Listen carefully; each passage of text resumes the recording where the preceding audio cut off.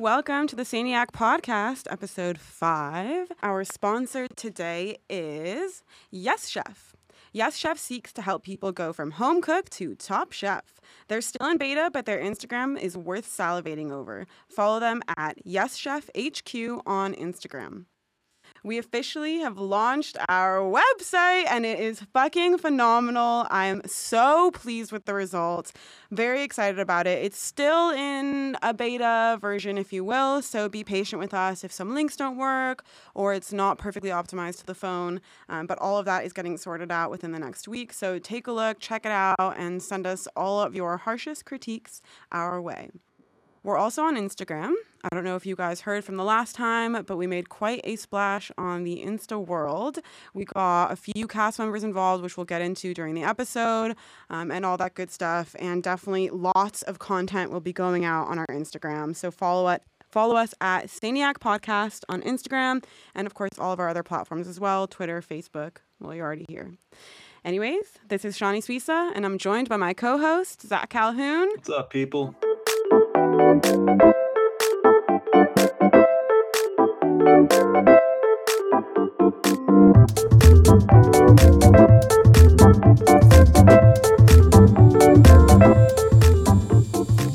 All right. What a week, Zach. Wow.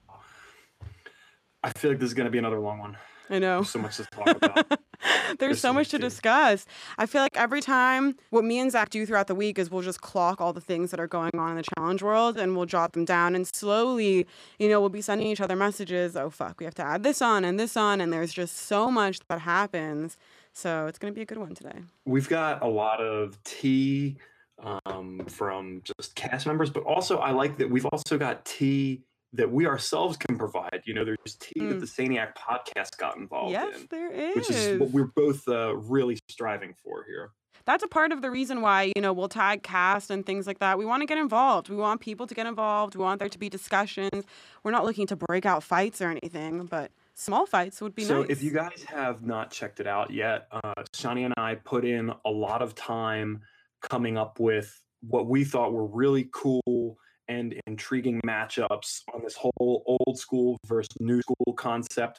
So we had talked about it on the podcast a couple weeks ago, like, well, if they did do old school versus new school, this is what you could see. These are the matchups that you could see. And that kind of got our brains into gear, like, wow, there's some really cool, like right down the middle or, debatable fantasy matchups that we could have. So we put in a lot of work to come up with a list of those. We've been working off the list and we put together some what I think are really just grade A content. I'm speaking from an unbiased standpoint. Like if you like the show, if I was not involved with the podcast and I saw the things that we've been posting on Facebook and on Instagram of these cast member matchups with the stat graphics on it, I would be really into that.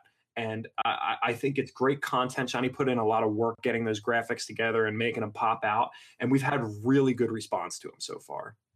People seem to think that we just threw out these matchups out there, but there was a lot of thought process behind who we picked, against who, and so forth. So that's definitely something to keep in mind, that we didn't just throw these out there, because both Abe and Kyle have tattoos. Obviously, that just made for a great caption.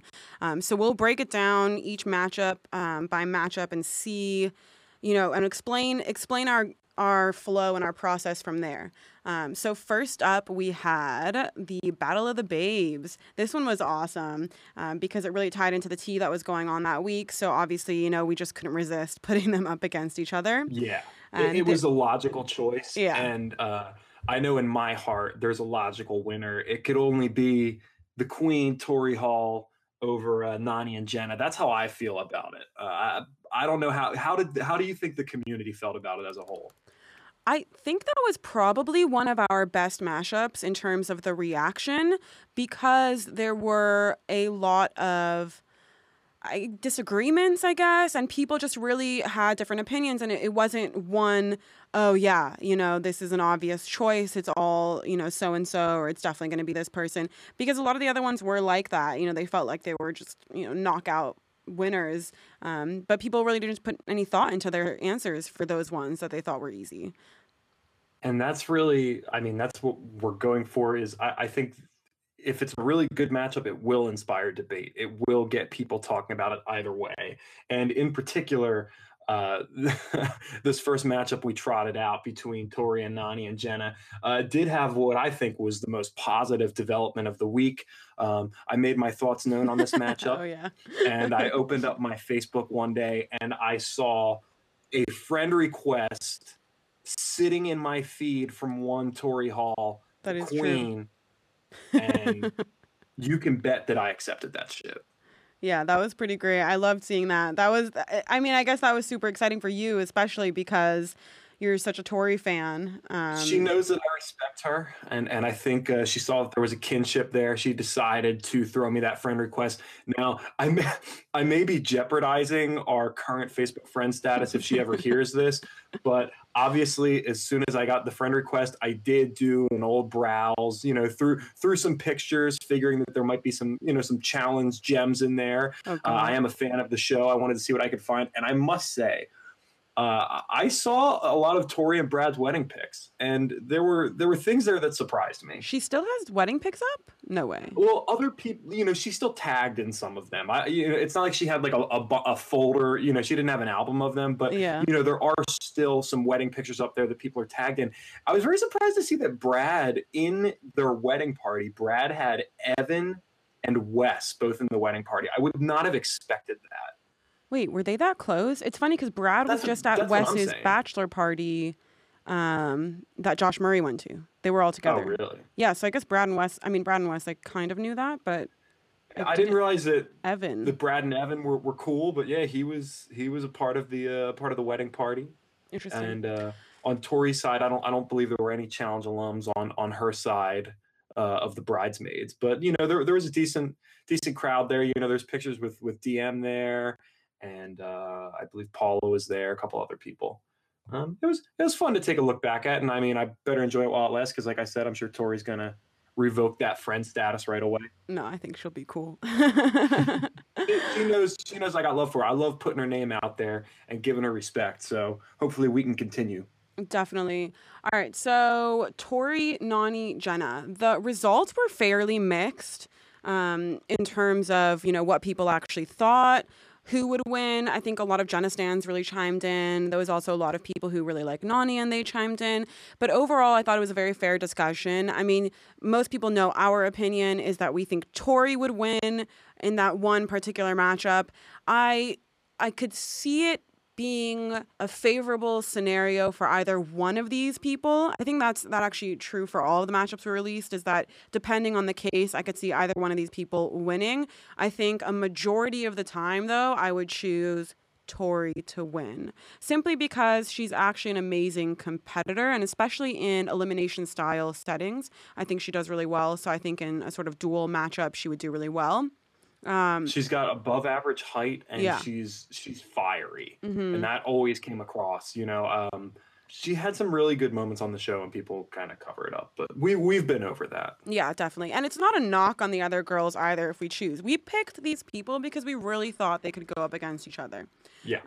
A notable comment from that whole matchup was definitely from Irving on Facebook. I think he really set a lot of people straight, and made it known the facts, and I really appreciated that. I loved what he had to say and just laid it out for everybody that, obviously in certain cases, Jenna may have an advantage and things like that, but people forget how good Tori was as a competitor just because there was this shadow of Brad. And in the last one she did, people, I guess that's the most recent, so people remember her performance alongside Brad as opposed to solo.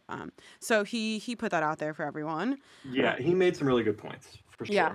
All right, next up we had Mark versus Tony, which honestly I was disappointed in the fans. I thought, I think for the next few I was disappointed in the fans in terms of the fact that they were just voting based off of, who they like or who was epic or legend You status. thought they would ride for Tony harder than they did. Well, yeah, I thought that there would be a little more in Tony's favor. And not like I'm a huge Tony fan. If you've ever watched these episodes, it's not like I think he's like the most amazing competitor, but at the same time, he would hold his own against a competitor like Mark. I think in the past few seasons, we've seen Tony do a lot better, both politically and physically. I think maybe after this season, if he does well physically, people would rank him slightly higher against Mark. But as of now, people put him pretty low. low, and Mark had an overwhelming win on that one.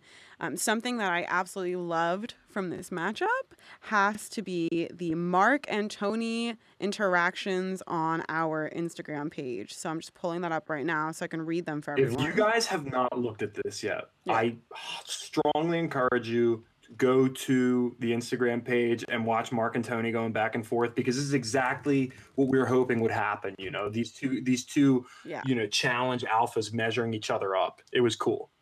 Yeah, exactly. That's such a good point. I think that was really a big intention of ours, was to get the cast involved, but not in a negative way. So I don't think Tony understood that right off the bat, because, you know, we were adding him and all of that, and we posted stats, and it's obviously less impressive for him because his stats are lower. But to us, stats were just to put that there so people can realize that stats aren't everything.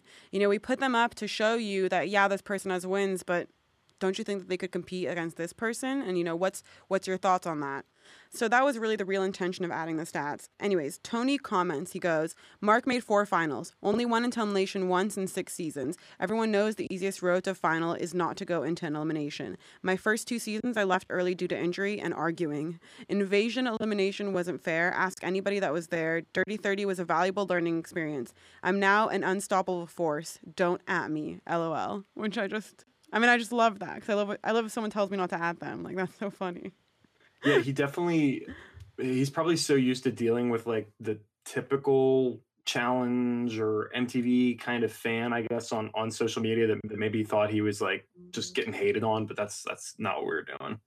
When there's so many fans out there that just want to throw constant negativity at the challengers, they don't realize that somebody could just be coming at them from a more analytical perspective, and less of a attack, which is the point of all of this. You know, we may have our own personal opinions on some of the cast members, but if we ever did cast interviews or engaged with them, we are as fair as can be. That's, you know, we don't want to come on here and just yell like a Stan would. You know, we're here to actually analyze the show.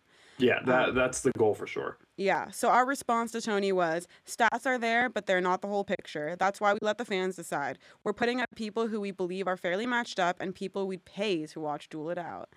OG versus New School season doesn't seem so far-fetched these days. Anyways, after that comment, he followed our page, and we have Mark came in to chime in the next day and responded, which is actually exactly what we wanted to happen. Oh, yeah. So he goes, at T Reigns, even when I lost, I won. LOL. Money emoji. How about Mark/Tony versus everybody? So just in case people don't know, Mark made a deal with Bananas to give him that final elimination. Was the final elimination? I can't remember. So Yeah. This is apparently like a tactic of Mark's that he'll employ. So that was on X's 1. That was the final elimination. And apparently he took a cut from Johnny. And that's not the first time that he's done it, because apparently on Battle of the Sexes 2, the last 4 men it was Mark, Eric, Theo, and Dan. Dan is my boy, by the way, one of my all-time favorites. And apparently they all cut a deal together, and Mark was, because just of how the elimination structure went, they just had to have one person essentially step down. And Mark was like, all right, I'll step down. But on the side, they cut a deal. He's like, you guys are going to crush him in the finals. Give me a little bit of cash and we're good. Nice. Yeah, I mean, listen, it's a smart play. Why not? Yeah, makes sense. All right, so then Tony commented, at the Mark Long, wouldn't be fair for the competition, brother. And Mark goes, def light work for us. So that was really awesome. I loved getting them involved. Somebody else commented right after, this is the same guy who lost against Ammo in Dirty 30. That's pretty funny. Yeah, Tony having a tough time living that one down. Yeah, listen, like I give Tony credit as a competitor now. I think he's really proven himself. I mean, even episode 1 of, the show, the recaps that we were doing, I wasn't such a Tony fan. I rated him a little bit lower than I would rate him now. Let's say that.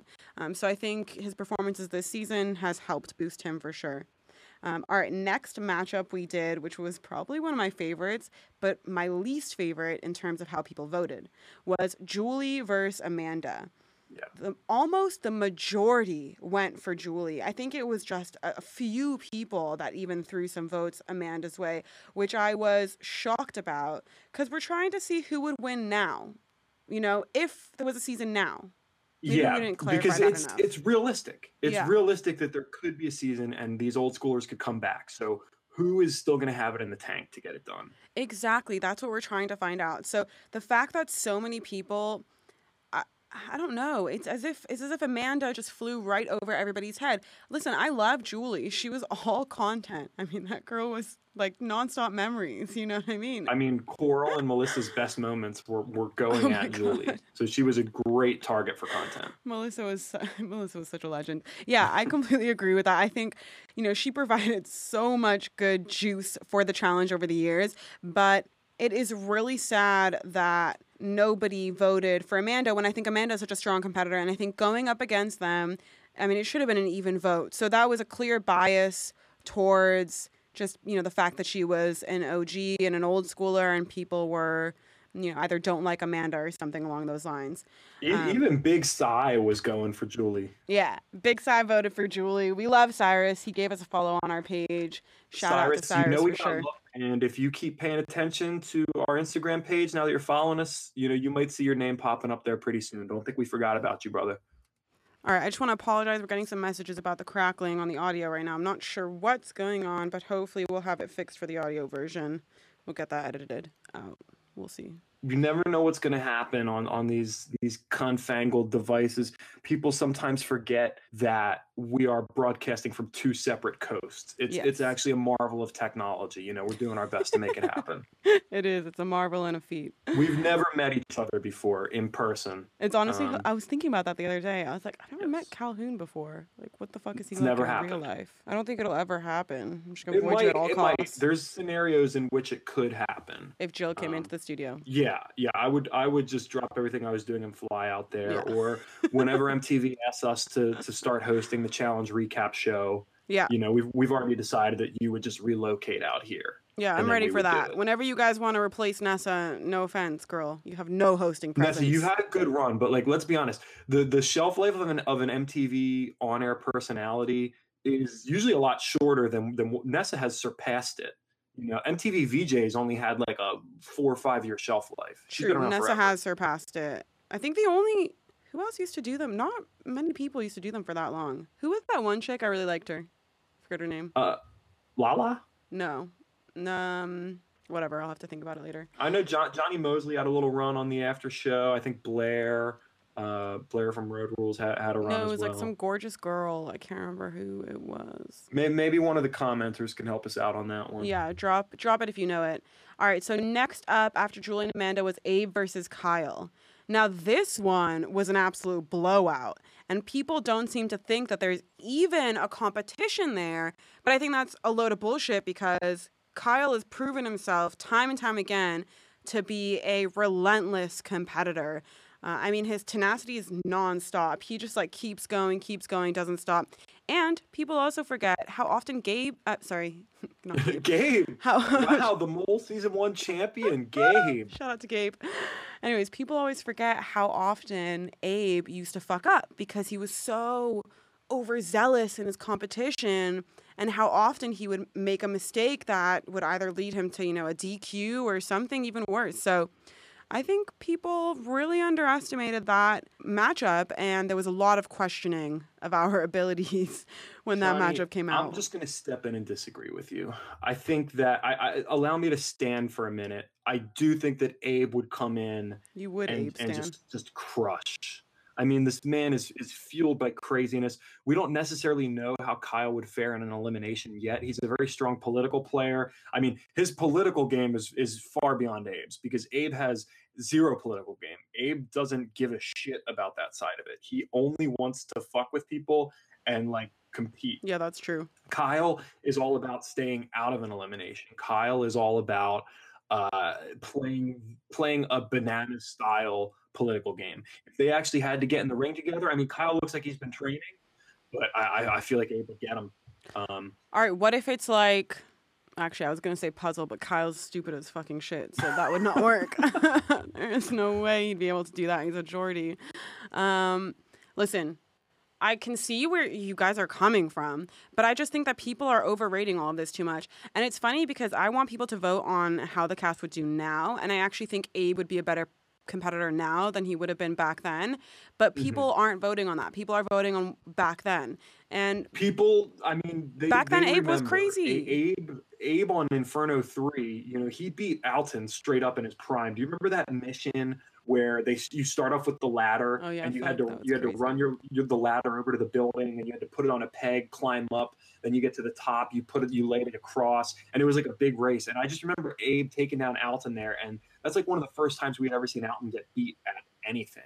Okay, but what about all the times that Abe fucked up? Like, what about all the missions that he DQ'd on? I mean, Inferno 1 Abe was not the same. Was that Inferno 1? It's true. I can't deny it, but you know, I do feel like we were the last time we saw Abe on Bloodlines, he would have won that season, in my opinion, so easily. I don't think anyone would have beaten him. Yeah, I I agree think with it's that. pretty clear, and even he himself has made it clear to an extent that him and Mike through that mission for Cara. They had no intention of staying beyond that. If they had, nobody would have beaten them. They would have been unstoppable. Yeah, I can agree with that statement. I think that his last performance on the challenge was made to, like, it was a mockery essentially. I think that production brought him on there to basically like, I don't know, hurt his heart. I think they Yes. literally brought him on there to give him some heartbreak, to have the reaction of him seeing Cara throughout this whole thing, and her thing with Thomas. And that was the sole reason he was there. And I was pretty pissed off about that, because to me, Abe's always been someone who's to some extent respected the fact that production is going to take anything he wants and you know turn it into whatever they want of him. And I think he's never been one to try and make a storyline or play anything up for camera. He just is who he is, and you know, if production wants to go ham with it, that's fine. And he's given them tons of content over the years, and as a thank you, they bring him back and basically crush his heart. And it seemed like he was in such a vulnerable state that time too. So I was really upset with that. I understand like the whole TV quality thing, but I think they could have gone about it in a better way. I've heard Abe, you know, he's been doing a few more interviews recently. He did a 2-part Challenge Mania interview, and Challenge Mania has shouted this out before, so we want to obviously repay them the favor. If you guys have not listened to Abe on Challenge Mania, I thought his views that he expressed on the downfall of his relationship with Cara and his experience on Bloodlines were very insightful. He's a very insightful, artistic person. He's crazy at the same time, but you know, typically very artistic people who see the world the way he does, they're crazy. It comes with a price. But the way that he described everything, the way he explained everything, struck a chord with me. And I do think that we will see Abe on a show again. Maria Menounos, that's the one. Oh, Greg, good call. I Good loved call. her as an after show host. I thought she was so awesome. I always loved her.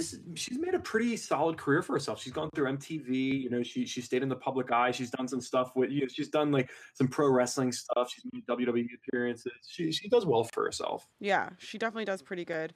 Okay, so next up after that, which was great. I think we've explained ourselves. By the way, just before we move on with actually the matchups, I just want to say, so the way that we match people up is typically by size a lot of the time. So we really want to make sure that they're evenly matched, you know, in terms of weight, height, whatever class that world is in. Also in terms of personality, we want people who are of similar personalities, similar level of craziness or quietness or whatever it is, to be matched up against each other. A sneak peek, tomorrow's matchup is going to be phenomenal. It's Melissa and Coral. So I think those two, I mean, in case, you know, if people think that that's not a good matchup, they obviously have never seen the show. Coral misses, I don't fucking wrestle, I beat bitches up. And Melissa misses UFC cage fighter. All right. Mrs. will knee you directly like in the vagina. In the vagina. So I think this is like a killer matchup. Both like, of those going at it. Who would not want to see Melissa versus Coral in the same elimination that Melissa and Sylvia went at it? I'm dying to see that. Like, that would be phenomenal. So that's the kind of stuff that we're looking at. A lot of it comes down to really trying to find similar people on all fronts to put up next to each other. You know, you have Tony and Mark. I mean, they're both similarly built, tall, good looking, like just that kind of Adonis type creature. We want, it's like a boxing match. Like you have to be in the same class, and Yes. and we there's so many factors that go into it. Like we're not going to say, okay, who would win between Mark and Paulie? Yeah, Nobody wants to see that. Nobody wants to see Mark versus Paulie. Come on now. We're talking like realistic matchups. Who would we give Realistic Paulie? in the fact that I could see Adam? these people coming back to the show, and I could see them matching up with these new school people. Yeah, exactly. That's another thing. We also, a lot of these people we want back on the show. So, we're trying to pull for that kind of crowd. We got a matchup with Cyrus coming up that I think will actually stir up some debate and discussion. So hopefully that one gets a lot of coverage out there. All right, so let's go on to Challenge T. Devon and Ashley M. So this was pretty juicy. I mean, listen, I'm not going to lie. Devon fucking dragged Ashley through the dirt. You guys better get used to us talking about Devon because we're going to talk about her this entire episode. Yeah, we fucking love Devon. Honestly, that's... Fuck with her so hard. Woo! Like, I just can't even explain. Once we get into the episode, you're about to hear her name 1,000 more times. Holy shit. She's just like my icon right now. Everything you want in the challenge and more. All right, so let's go through some of these tweets. These are funny. These are great. Read them off. All right, so it starts off, we got... Ashley Brooke. Wait, Ashley Brooke? It's Ashley Oh, I guess her middle name. That tripped me up. All right. Man, I'm keeping these bitches pressed. Didn't know you was watching so close, sis, but since you are. And then it's a photo of Ashley's ass and her drinking. It's a good photo. And then Devon replies, where was all of this energy when we were face to face, sis? I suggest you put your hands in your pocket, drop your head, and walk away like you did at that time. Ooh. That ass has been tagged and dragged by so many men in these reality TV circles. All pass, sis. And then Devon goes, I'm here for it. Oh my God, I would think I was dying. That was so funny. And then Ashley responds, she goes, oh girl, good role model for that daughter. Put your hands down and pick up your baby. Nicole Ramos with some popcorn gifts. Yeah, Nicole, she's stoking the flames a little bit. I respect it. We got a comment from Brenda. Day needs to shift her weave from the back of her head. Oh my God. That's hilarious. Yeah, she could pull it more forward. All right, Devon goes, my child is good. Devon goes, my child is good. Go raise your pig. LOL, still pressed. I declined the offer to be a part of your delusional dandelions. You're too old to be running around in a clique. Cracked chrysanthemums. I don't even know what that says. Chrysanthemums? That's the one. Yeah, there we go. But it's spelled weird. It's like, chrysanthemums, like mums. Oh, okay. There we go. And then Devon keeps going, and she goes, bitches got bold with a nose full of coke. Don't start with me, Ashley. And That was my favorite comment of the whole It's so funny because it's like, I don't know if other people realize, but we all know they're fucking coked up most of the time. Like, we could just see it. You see Brad's eyes? How do you think Brad gets those eyes? And then, all right, Ash goes, I'd be way skinnier if I was on coke, but like I said, drugs fight slut shaming. Yeah, okay, Mom. All right, I didn't really get that too much, but I think she meant to put some comments in there, some commas, some dashes in there. I think she's just mentioning all of those together to sum up why she doesn't think Devon is a very good role model. I see what you're saying. Yeah, solid. First of all, you wouldn't necessarily be skinnier if you were taking coke. That's like a way stupid misconception. And you are super thin, Ashley. So, like, what is she talking about? It's like, I think you're doing like if you were thinner, you would be on crack. The parts of Ashley are the medically enhanced parts. So, true. So you're doing all right. All right. Then somebody else commented that she brought up Day's daughter. So if Devon decided to mention her father, like, she would be wrong. But I know Devon isn't trashy enough to do that. Listen, like, I don't think she mentioned her daughter in a like dragging your daughter kind of way. But if you're a mom, that's something that people are going to be able to use to drag. So I think that was all fair game. I don't think that was such a big deal. They both stepped in the ring. They both took their shots. Oh, yeah. I'd say it was pretty even playing, Ashley's talking about Day's daughter. Day's, outing Ashley as a possible sniffer. I mean, your two best friends, Marie and Jemmy, were just in freaking Mexico snorting it up. Let's talk about Marie and Jemmy's vacation. Ashley's ass picture wasn't even the most tantalizing Ass challenge picture. ass picture posted this weekend. Oh, I agree. There was quite a few ass pictures coming out of Mexico. Jenny was twerking the whole trip, and then Marie. So I'm assuming, was this a new tattoo? Did Marie just get Hakuna Matata tattooed on her ass? Is this brand new, or has that been there? I can't remember. Was that always there? I don't remember I think if it was new. I think it's new because I think it's new. I think she was, showing it off to everyone. Like, here's my ass and my new Hakuna Matata tattoo. I mean, first of all, they both have really nice bums, so good job, ladies. Yep. And second of all, I know exactly what kind of holiday they're on because I'm about to go on a similar kind of trip with my friend to Mexico. Shout out to Annie Salem. Love you. And there was just a lot of them too, hotel rooms, occasional beach, things like that. So that's exactly what I like to do when I'm on vacation with one of my best friends. Also, I couldn't believe, maybe this is fucking with me because she's been on my TV for so long, but like, dude, I'm older than Jemmy. God damn it, I'm older than everyone. Well, how old are you? You're so old. So they were down there celebrating Jem's 30th birthday. Oh, and shit. I'm already 30. Jemmy's I'm older 30? than her. Oh my God, I'm going to cry when I turn 30. Please don't let that happen. Shit, I already cried. I already been there. Yeah, well. I'm not 40. Some people have accused me of being 40 before. I'm not. I'm 10 years younger than that. Some people accuse you of being 40, Zach? Yeah, some people accuse Michael of being 50. He gets it even worse. Yeah, because Michael I'm pretty is sure I know fucking how 50. old Michael actually is. We're friends. No, on Michael's Facebook. 50. Yeah, he's 50. It's like 100% 50. All right, so let's go on. Oh, Melinda's IG. Oh my God. I didn't watch this. You watched this? So Melinda did. I'm absolutely loving the new Ask Me a Question feature on Instagram because the challengers are using this, to perfection. Yes, it's so cool. And Melinda did, she had I guess a few hours to kill, and she was just like, ask me a question, guys, and she was going through all the questions. She's just a delightful person. She looks exactly the same. She looks exactly the same from when she was on Austin, probably better. She's gorgeous. She's like aged like a dream. She's unbelievable. And it really hit me in that moment. I was like, man, I never knew how much I loved Melinda, but shit, like she is awesome. I would love to see her come back.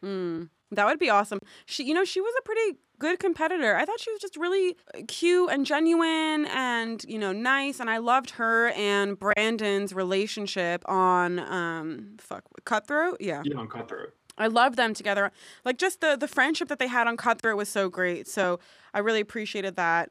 All right, so let's go on to the episode. We finally got a challenge, but all in all, I was a little bit bored. Maybe it's because I take notes while I'm watching them. I don't know. Yeah, this is a point that I've tried to make before where people point out how much more competitive and more like a real sport the show is now, how much more in shape everyone is. But as I've said on this podcast in the past, like the older challenges, the older tasks sometimes stand out so much more because like they were kind of goofy. They didn't take themselves so seriously. Yes. And maybe that's what they were going for with the high stakes in the air tonight. But in the end, it was like, okay, here's the athletic task over water competition. But still, like everybody knows nothing can beat the giant block of ice competition on Battle of the Sexes. Like, oh my God.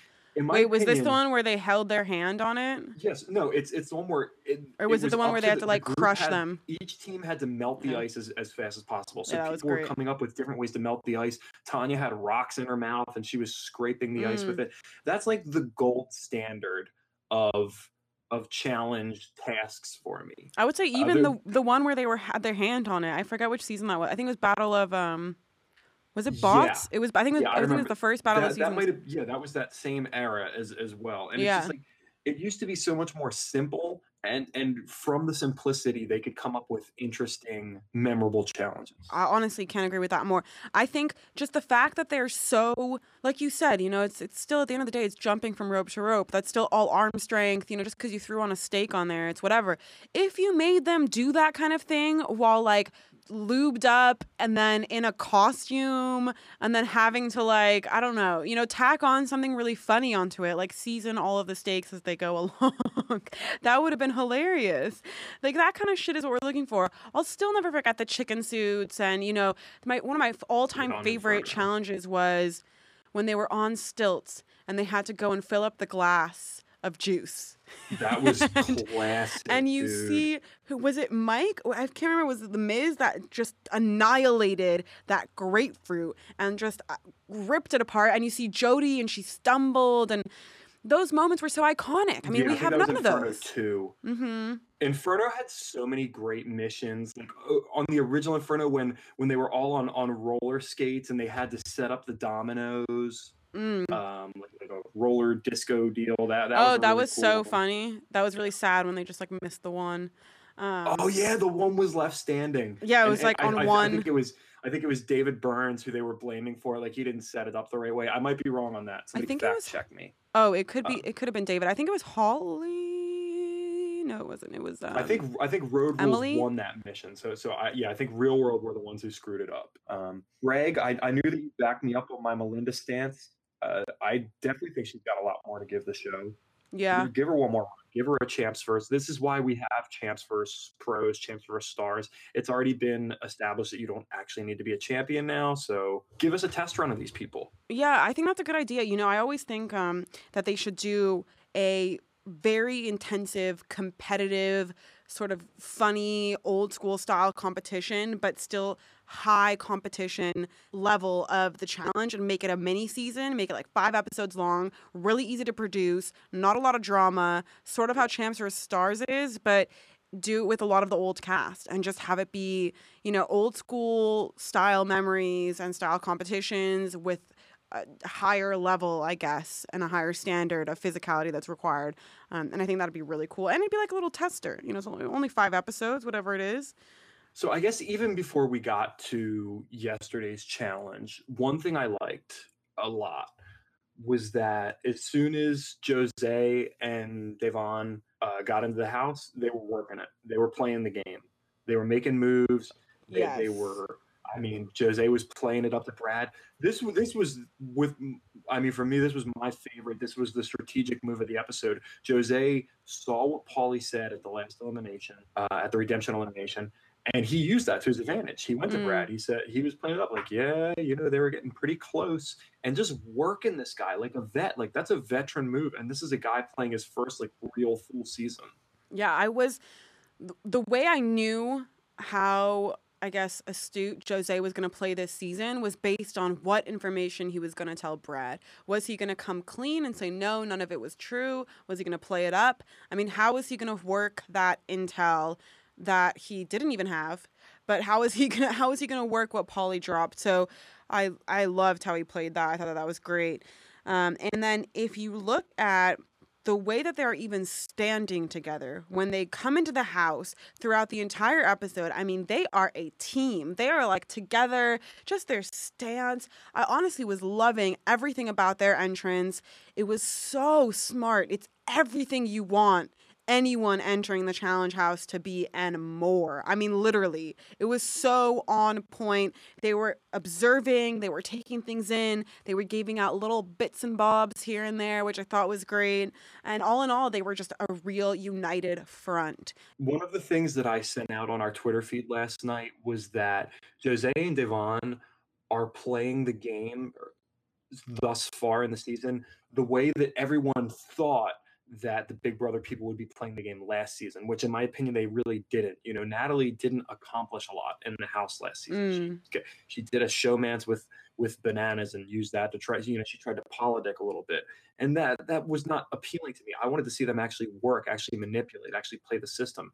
And even this season, Paulie and Natalie have to this point flopped epically. But Jose and Devon, they finally get a chance to come into the house. They earned their way back into the house that they never got to in the first place. And they're immediately killing it. They're immediately playing the political game. They're fucking with people. They survive this. Why do you call it a purge now? Why is it a purge? Oh, how many people? It was just one person. One team went home. Yeah. Okay? Stop overusing the purge here, TJ. People got mad at us in Free Agents in our online season that we hosted because we were purging.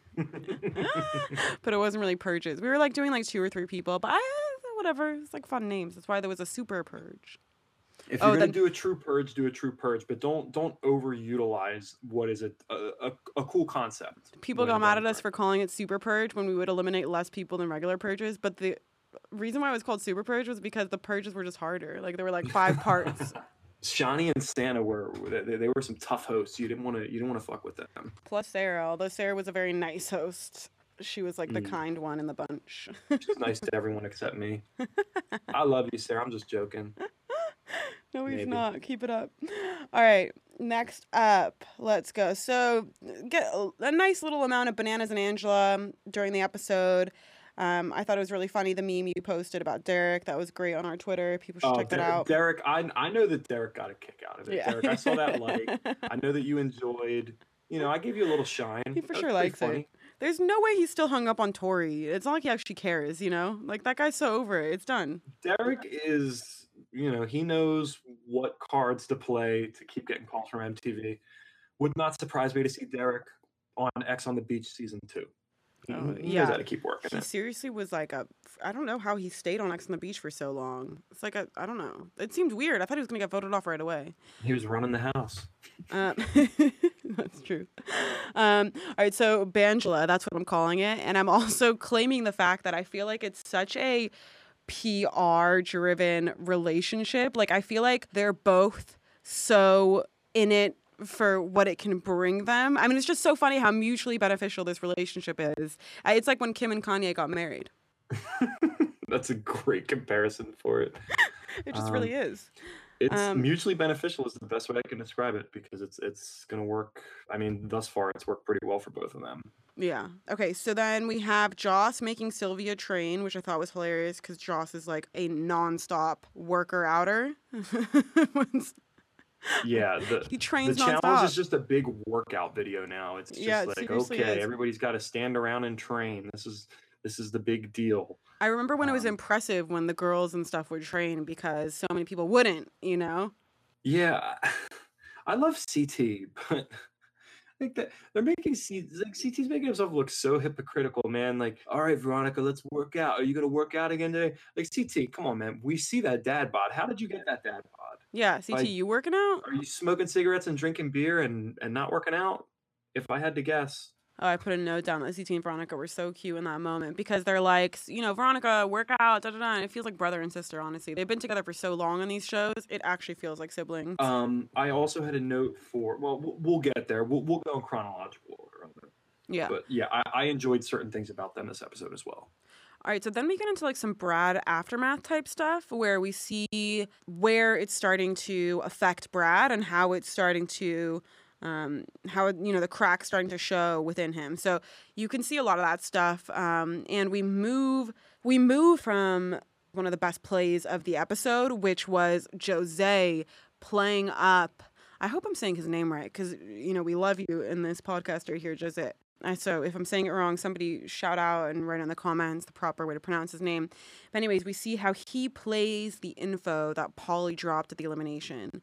And I honestly wasn't sure what was going to happen. But I guess being from Big Brother, they both do have the foresight to know that is just not a play they can pass up. They have to carry that on to some extent.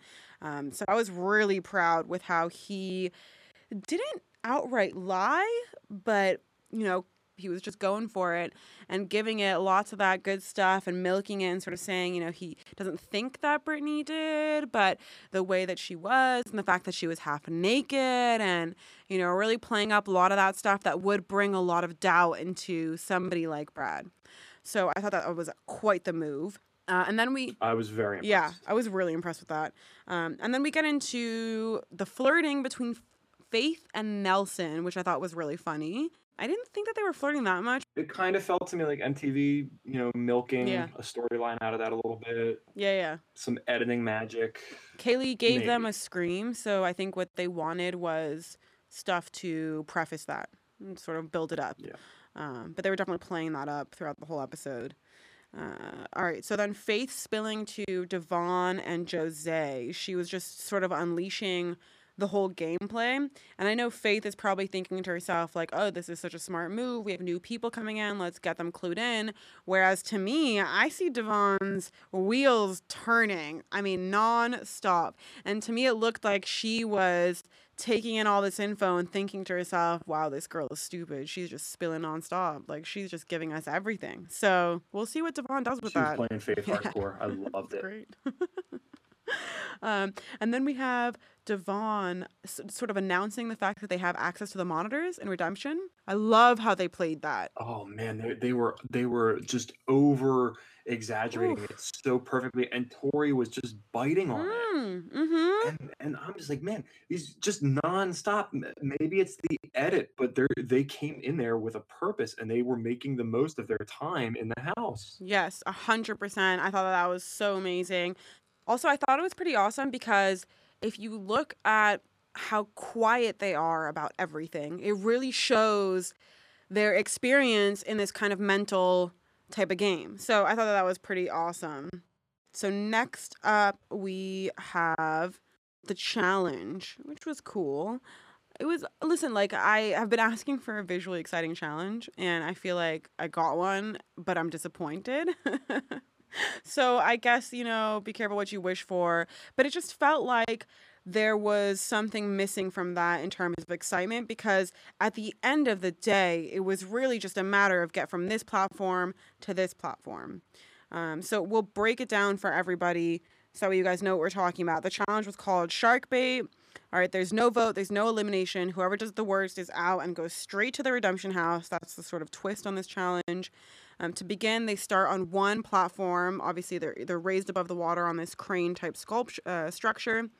They start on one platform and they have to race from hanging stake to hanging stake. It's like these giant mock hanging stakes, and making their way through about 4 stakes and 3 ropes in between each stake and get to the other side, to the other platform. They have to do this as a team, and if one falls, then they both fall wherever that person fell. The winner gets an advantage for the next challenge, which is exciting, but I'm sure it's not going to be that crazy. And the loser goes to Redemption House. So that was pretty much the challenge. The big development here, obviously, and they had been teasing it in the episode, with CT's reservations about his partner.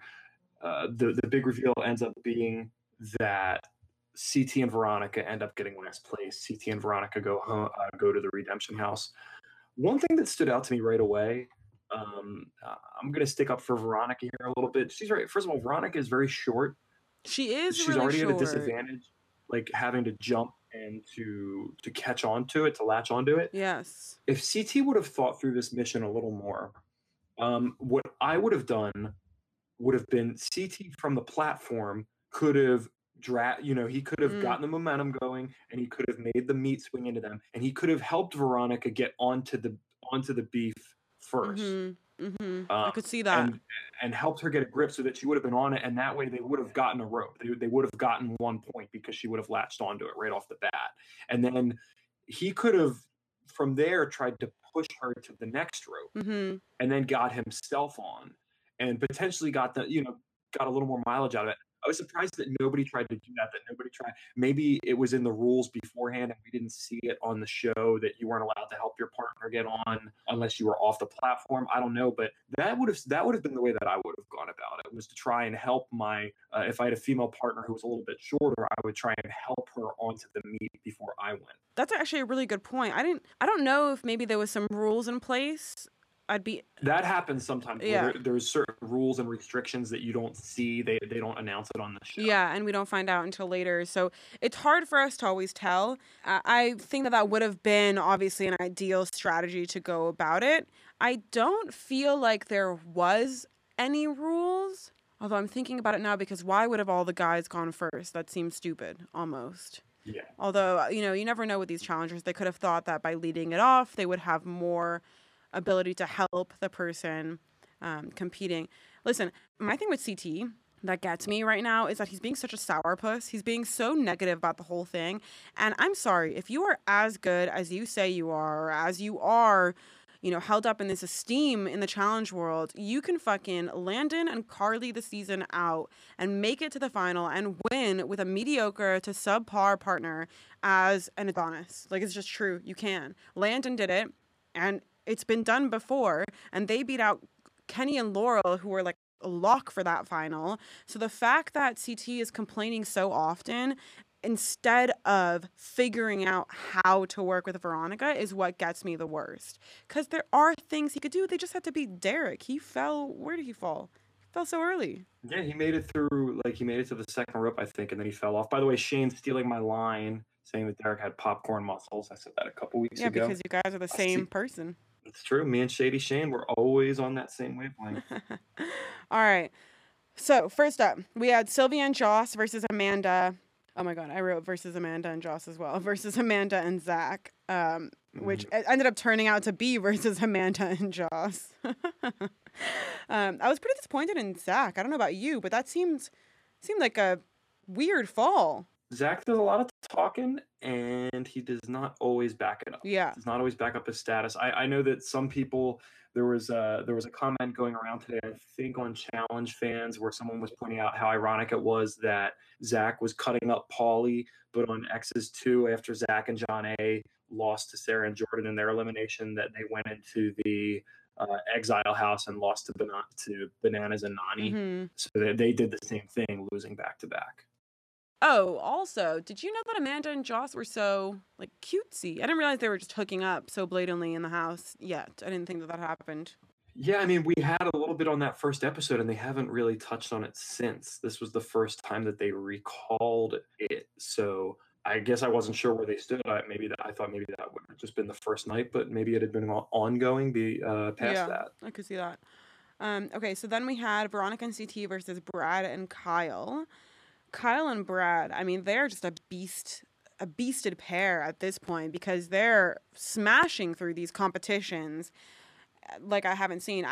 Watching Geordie Shore, I don't know about other Geordie Shore watchers, but I did not expect a Geordie to be this good at competition. Although if they're getting Geordie Shore cast members on, they need to get Scotty T in the house. He is, without a doubt, the greatest cast member on Geordie Shore. He would smash the whole house, both competition and female wise. Honestly, he would literally bang at least 5 girls in a season. Like, I'm not even kidding.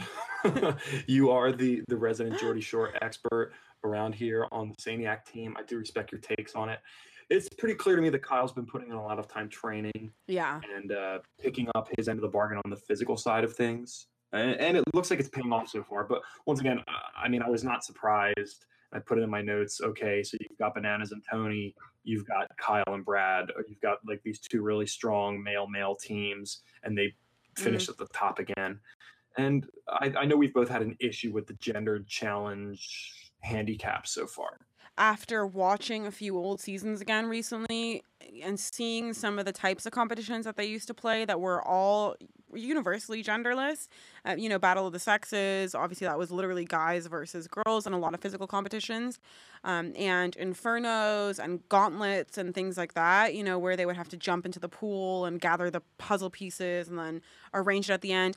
I mean, those are things that they can do against each other. And obviously back then it was a different level of athleticism from the players too, but now you have these roided up guys versus fit girls.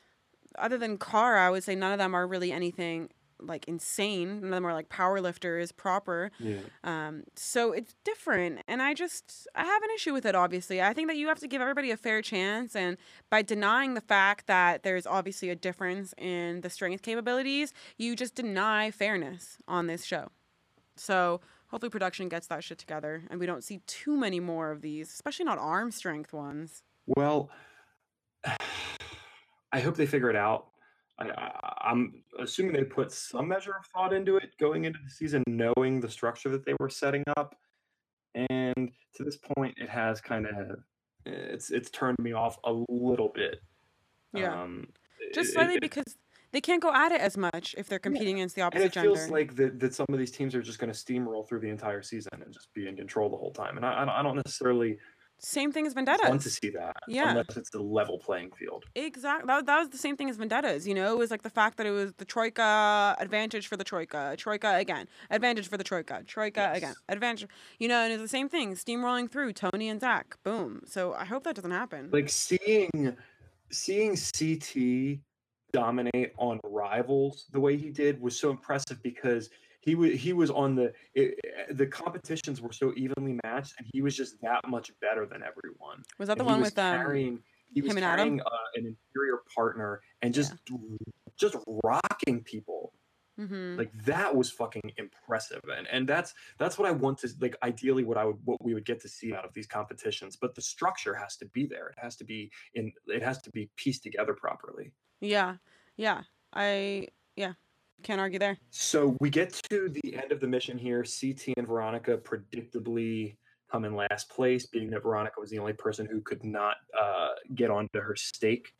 And But okay, so there was, let's go over who fell, because there was quite a few falls. I think Veronica got a lot of the shit, but there was falls from Derek, who obviously did shockingly bad. Falls from Marie. Didn't seem like she fell too late either, so she just beat Veronica. yeah, I think it all Kaylee fell. came down to the fact that like Veronica literally fell before she latched onto the stake, and that's why they ended up with 0. Everybody else held on to that first one and then fell afterwards. So I guess they scored her for not grabbing onto it at all. It makes sense. And, maybe if CT had gone about it in the way that you suggested, it would have been a different story. I would really like to. I mean, now that we're super in with the challenge cast, maybe we can use one of our connections to figure out if there was like a rule preventing them from doing that. Yeah, I'll ask around. I'll send some messages. I'll ask around. I'll ask that's actually a good CT question. myself. I'll contact them. Call Yeah. CT. Be like, CT, we gotta unpack this. Yeah, I think there must have been something there. I mean, it couldn't have been. I don't know. We'll see. There must have been something there. Anyway, so yeah, so people that fell, obviously, Sylvia, Zach, Derek, Marie, Jose. I mean, quite a few. Amanda continuing through even after she didn't have to. I thought that was pretty cool. That was beast. I was super impressed by her. Yeah, just credit going right there. to the end. What I thought, that's another issue that I had though. It seemed like the structure of the mission, it was only structured around who did the worst on your team. So it literally didn't matter if they made it to the end. There was like no bonus for that. It would have been cool if they did that though. If they gave a bonus. It was like the lesser person, which I feel like it would have been more fair to the gender, like to the teams with guys and girls on it, if it was how far does your team, like how far do you get? Like if someone falls off at the very beginning and someone makes it to the end, there should be a penalty, where you lose, a certain amount, but you're still getting points for someone advancing further. And I feel like maybe that's why someone like Zach gave up, or that's why CT gave up, because it didn't matter that they were on the rope course. Well, it didn't matter for CT. If they had done it where there was incentive to finish, it would have been slightly different results-wise, because you obviously would have had CT go all the way, and then it would have been a matter of, did 2 other people go off? Because, I don't know if Tori would have finished that. Yeah, they could have been in a lot of trouble. Yeah. It was very oddly structured. Mm-hmm. All right, so yeah, so like we were saying, we have the winners, Brad and Kyle, and the losers were CT and Veronica. And CT made a dramatic departure from that. Oof, he was so sad. I started out as this section of the episode started playing out. I'm like, wow, man, CT is CT putting, is he putting it on here? Is he actually channeling the old CT? And the more this segment went on, I really enjoyed it. I was like, man, we're getting to see some fire out of CT that we haven't seen. We're getting to see him and Veronica, like their actual relationship kind of come onto the screen. And the part that really stuck out to me was when CT was laying on the one couch and Veronica was laying on the other couch. And CT said, Veronica, he broke it down. He was like, how many challenges we got between us? How many years do we have between us on this show? And that's what I had been wanting the entire time from this team. I wanted them to reflect on like their actual history, not whatever their supposed vendetta was last season or 2 seasons ago, but what like their actual history, playing on Infernos together, playing on Gauntlets together, playing like all the time that they've put in with one another. Really appreciated that. I loved that moment as well. I thought it was so nostalgic, and it just made me feel really good. And watching them argue was like watching 2 adults cut the fucking bullshit out of what a typical challenge house argument would be. And there was 0 skirting around anyone's feelings, 0, taking time to get to the point. I mean, it was just as straightforward as possible. It was, Veronica, you suck, what the fuck? How many times have we done this? Why are you sucking? And then it was Veronica being like, CT, stop putting this on for the cameras, or why are you being a little bitch? You know what I mean? It was just so straightforward. It was so like, this is it. That is such a great outlook on it, and I didn't even consider it like that. It was really refreshing. It was the adult way to handle it. There was no Mm-hmm. bullshit. They were right up front with each other. The one thing it didn't have, and I believe I've heard from maybe it was Susie who said it in the past. Like you notice that they never cut in footage of Yeah, like why old not? challenges. It only goes back to a certain point, and I think it has to do with HD. I think that the old challenges, like they can't transfer them over to whatever format the show airs in now, because that would have been great. While they were talking about that, if we would have cut back and seen them together on Inferno, seen them together in the early 2000s, that would have really put a nice bow on all of it and given you the context of their relationship and the legacy of this show. And I hope that MTV figures out a way to remedy that. Transfer over the old shows, give them an update. Make it so that you can include their history in the current product. But I think there's also, just the fact that it is such shitty quality, so putting that on TV now, it's like less acceptable and things like that. Yeah, it's just not going to look good. Yeah. All right. In terms of, when we always talk about we don't want so much drama and so much bullshit, right? When I saw this argument, I just thought to myself, finally, like this would be entertaining as fuck to watch if this was how the drama was all the time. Nonstop, adults bickering like adults, but straight out, put into high pressure situations where they're in a house together. They can't avoid each other. And there's just going to be none of that petty stupidity and none of that, going around writing notes about each other, whatever the fuck the thing is going to be. Reminded me of the way that I used to go about things with you when we didn't like each other, and I would be like super adult about Yeah, it. that was fun. You would try and be more petty about it. I'd be like, Shawnee, listen, let's cut through the bullshit. Whoa. You're just jealous of me. You're jealous of what I've accomplished in these games. And we would go back and forth at each other like that. Zach thinks he's a fucking king, even though he's like not. Just don't understand. I am.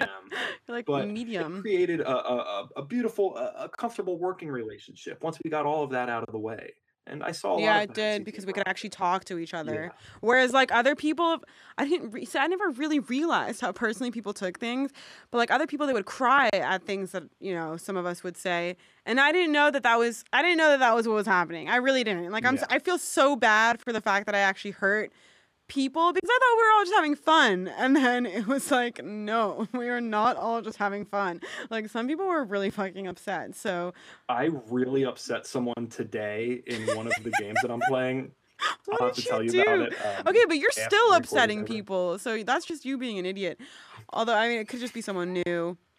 Listen, at the end of the day, like sometimes it's really fun to upset people. I get the whole trolling appeal. Like we get that. You're coming from two trolls. We like that kind of shit.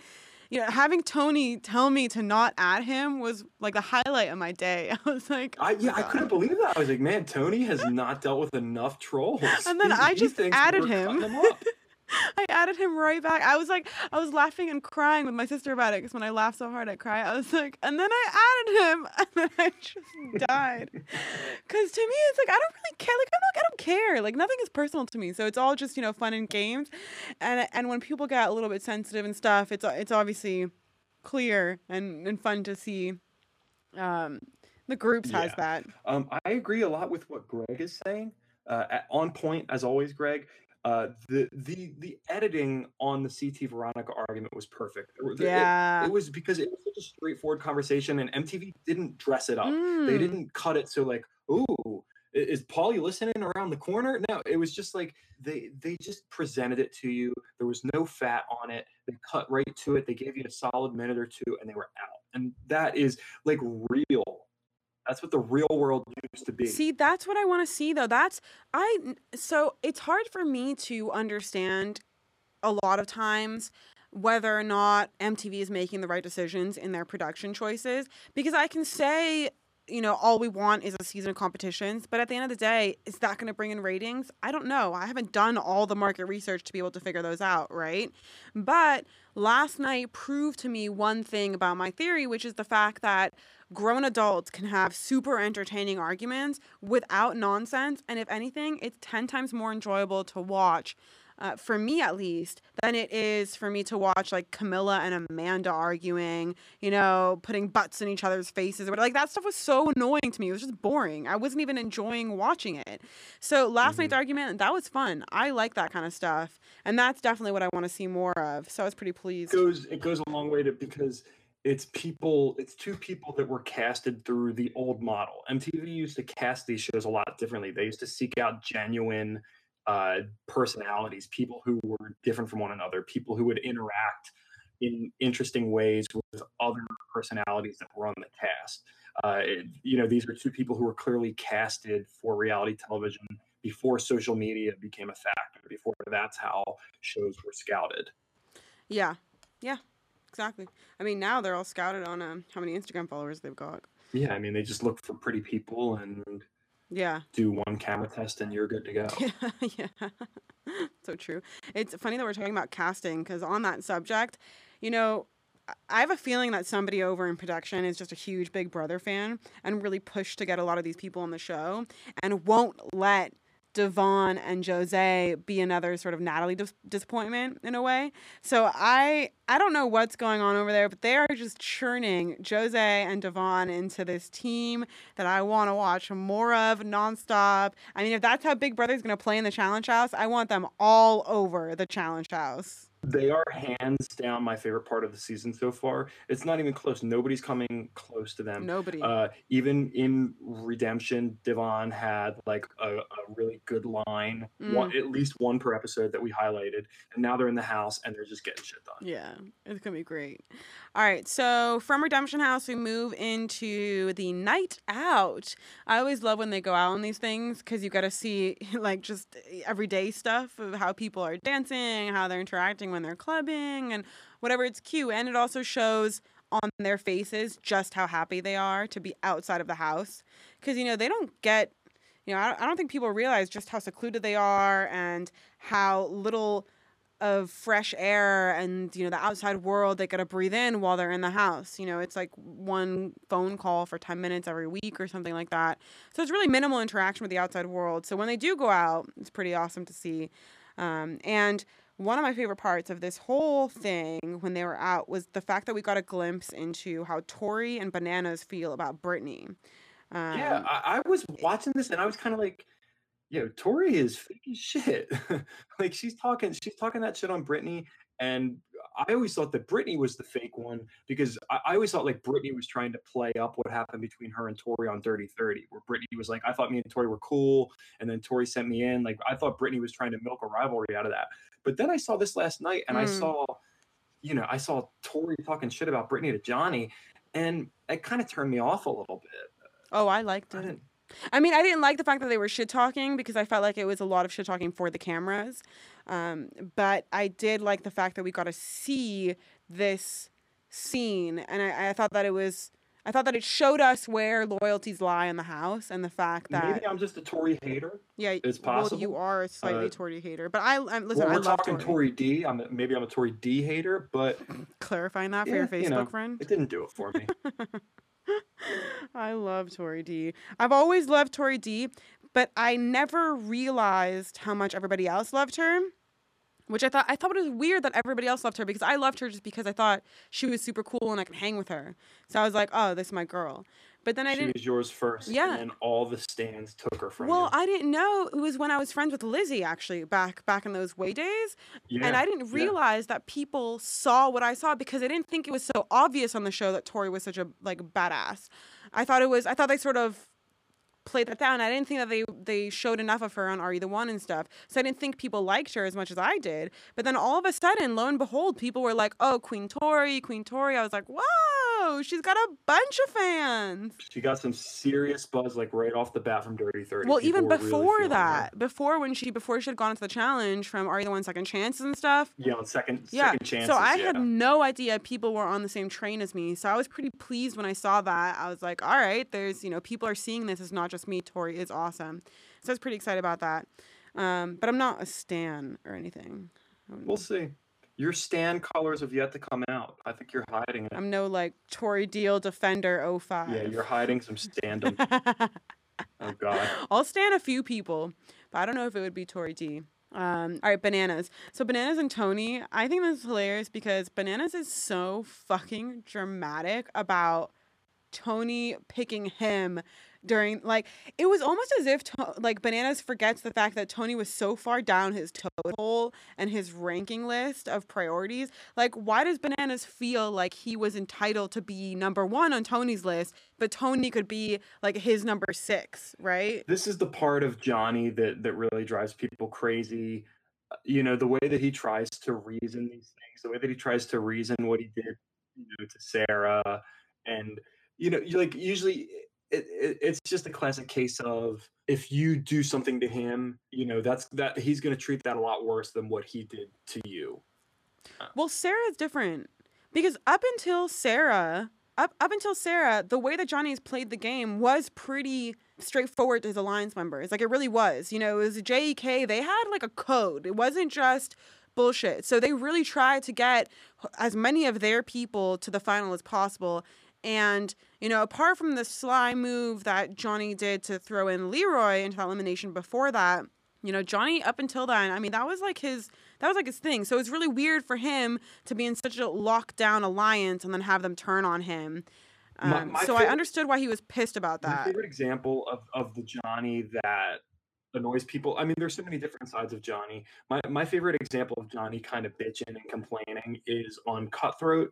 Obviously, everybody remembers the backpack elimination, but what I always remember is the deliberation leading up to it, where Johnny was trying to weasel his way out of elimination because there were only 4 people left on the team. So it was only Derek or Johnny who would go in, and Derek had just gone into elimination. And I'll never forget, they show the deliberation where Johnny's like, I just don't think I should go in, man. And Derek's like, Johnny, you haven't even been in elimination yet. You're going in. And then it ends up being the backpack elimination. Honestly, it's so funny during those times. It's just exactly what I'm talking about now in terms of Bananas. Like, I don't know. Maybe he's deeply a sensitive guy. Like maybe he actually has that inside of him. But it feels like there's so often these instances where he sees things from such a Bananas only perspective. And I think with Sarah is slightly an exception. I actually really appreciated that whole rivalry. I don't know, like Sarah, whatever. I was happy he took the money. I was happy she sent him into elimination. I thought both of those instances changed the landscape of the challenge. And I think if they hadn't happened, like, absolutely, I don't know. That was just drama I wanted in my life. Wanted and needed. The show would be very different right now. So I love that whole case. But yeah, he's just weird. It's weird how he is like that. It's like, shouldn't you be proud of Tony for pulling that kind of a move? Like, if I was in... give people props. If they make what is inarguably a great game move, and that was a great game move. The one thing I could hear that Johnny was trying to say was like, you should have at least given me a heads up. Like, do you think Tony should have given him a heads up?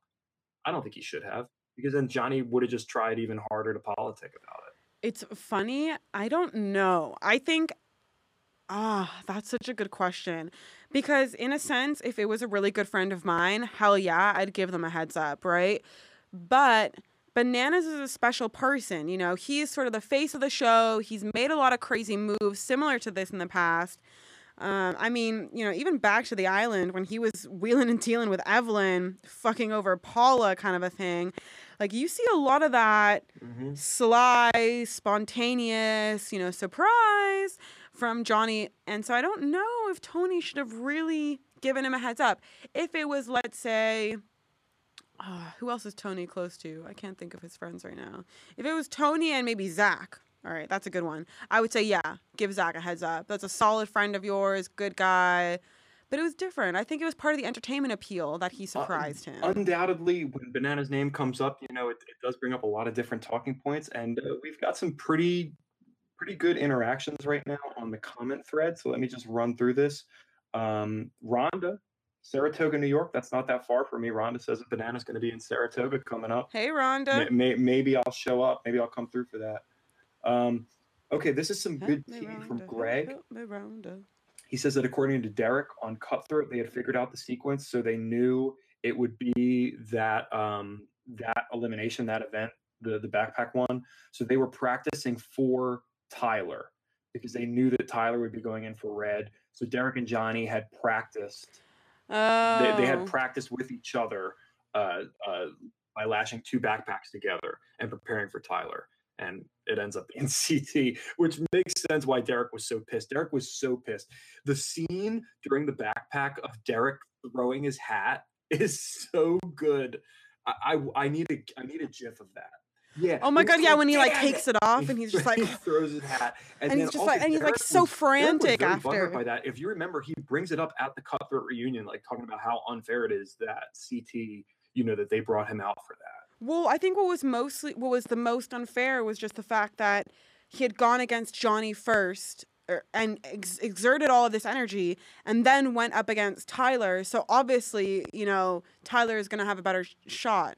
And I also think the fact that they brought in CT, who was essentially like, I would say his prime, if not like that was a really, I don't know, that was peak moment for CT right there. And then they brought in Tina, who was like at not her prime. And she gets fucking rocked by my girl, by the queen, Tori Hall. I mean, that was just so bad. So it was just such a difference in level between the male and the female, heavy hitter that they brought in. And yeah, I think in a competition like that, you can't really have a heavy hitter do that kind of a thing. It's just not fair. Maybe if they brought in 4 heavy hitters like they've been doing, different story. Also, make sure Really you guys different are story. getting it trending on Twitter. #Stanny Suisa. That's really good. That is a really good one. Okay, so Derek was talking about that on the Challenge Mania Patreon content for June. I might have to check that out because that kind of behind the scenes stuff really interests me. That's good juice that we want to bring into this show. And our goal really is to have, if you will, like our weekly roundup of what's going on in the challenge world. And, it's not easy for us to get every single bit in, but if you guys have anything that you want us to drop on here, obviously we always welcome all of that in the comments. And you can tweet us at Saniac Podcast, and we'll throw in that good stuff in here. We want it to be as seamless as possible for you guys to get all of your challenge content. That's our goal. So I think that pretty much wraps it up for us. I think the only thing we need to say is I'm pretty hyped for next week's episode, just because in the preview we got Davon saying, quote, "Bitch, we going to Hogwarts." Yeah. And on top of that, we got to watch the full Brad and Brittany call. So next week is going to be good. I'm excited for that. Good juice next week, people. So let's keep things rolling during the week. Check out the Instagram, throw it a like. It looks like the audio content might have been a little rough tonight, so make sure that you're subscribing to the podcast and that you can take a listen to that after the fact. It sounds a lot more clean. We have time to go over it. These podcasts are heavily edited by the time you're listening to it. We're giving it to you raw dog right now. So. Yeah, definitely. Yeah, people should know that. If you don't want to tune into our lives, we're not offended. We couldn't care less. At the end of the day, we just want people to listen to these at some point or another. So we like to edit them down. I edit down any big pauses. I also make it so me and Zach aren't interrupting each other if we're talking over each other and stuff like that. So we make it really seamless. Last episode was really long. I cut out almost every pause we had in there and got down to maybe it was 5 or 10 minutes just on pauses. So that's the kind of stuff that we like to do in the edits. Keep it a really nice, easy listen for you guys and take out any glitches and clicks and things like that. All right, so before we sign out, I just want to say our website, please check it out, saniacpodcast.com. It is live now. It's in beta, or let's just call it that so we have some forgiveness in case things don't work. I think it looks awesome. Yeah. You guys should absolutely check it out. It's really smooth. It's a cool layout. Shani proving once again why she was a rich kid with good internet access. Lots of resources. It's true. I had access to DisneyChannel.com long before everybody else. Anyways, I designed the whole thing myself from start to finish, and it was definitely quite the adventure. So I really appreciate that, and thank you guys so much for tuning in. I'll be signing us out. 5-star reviews, please. Yes, 5-star reviews. We like those. We like those a lot.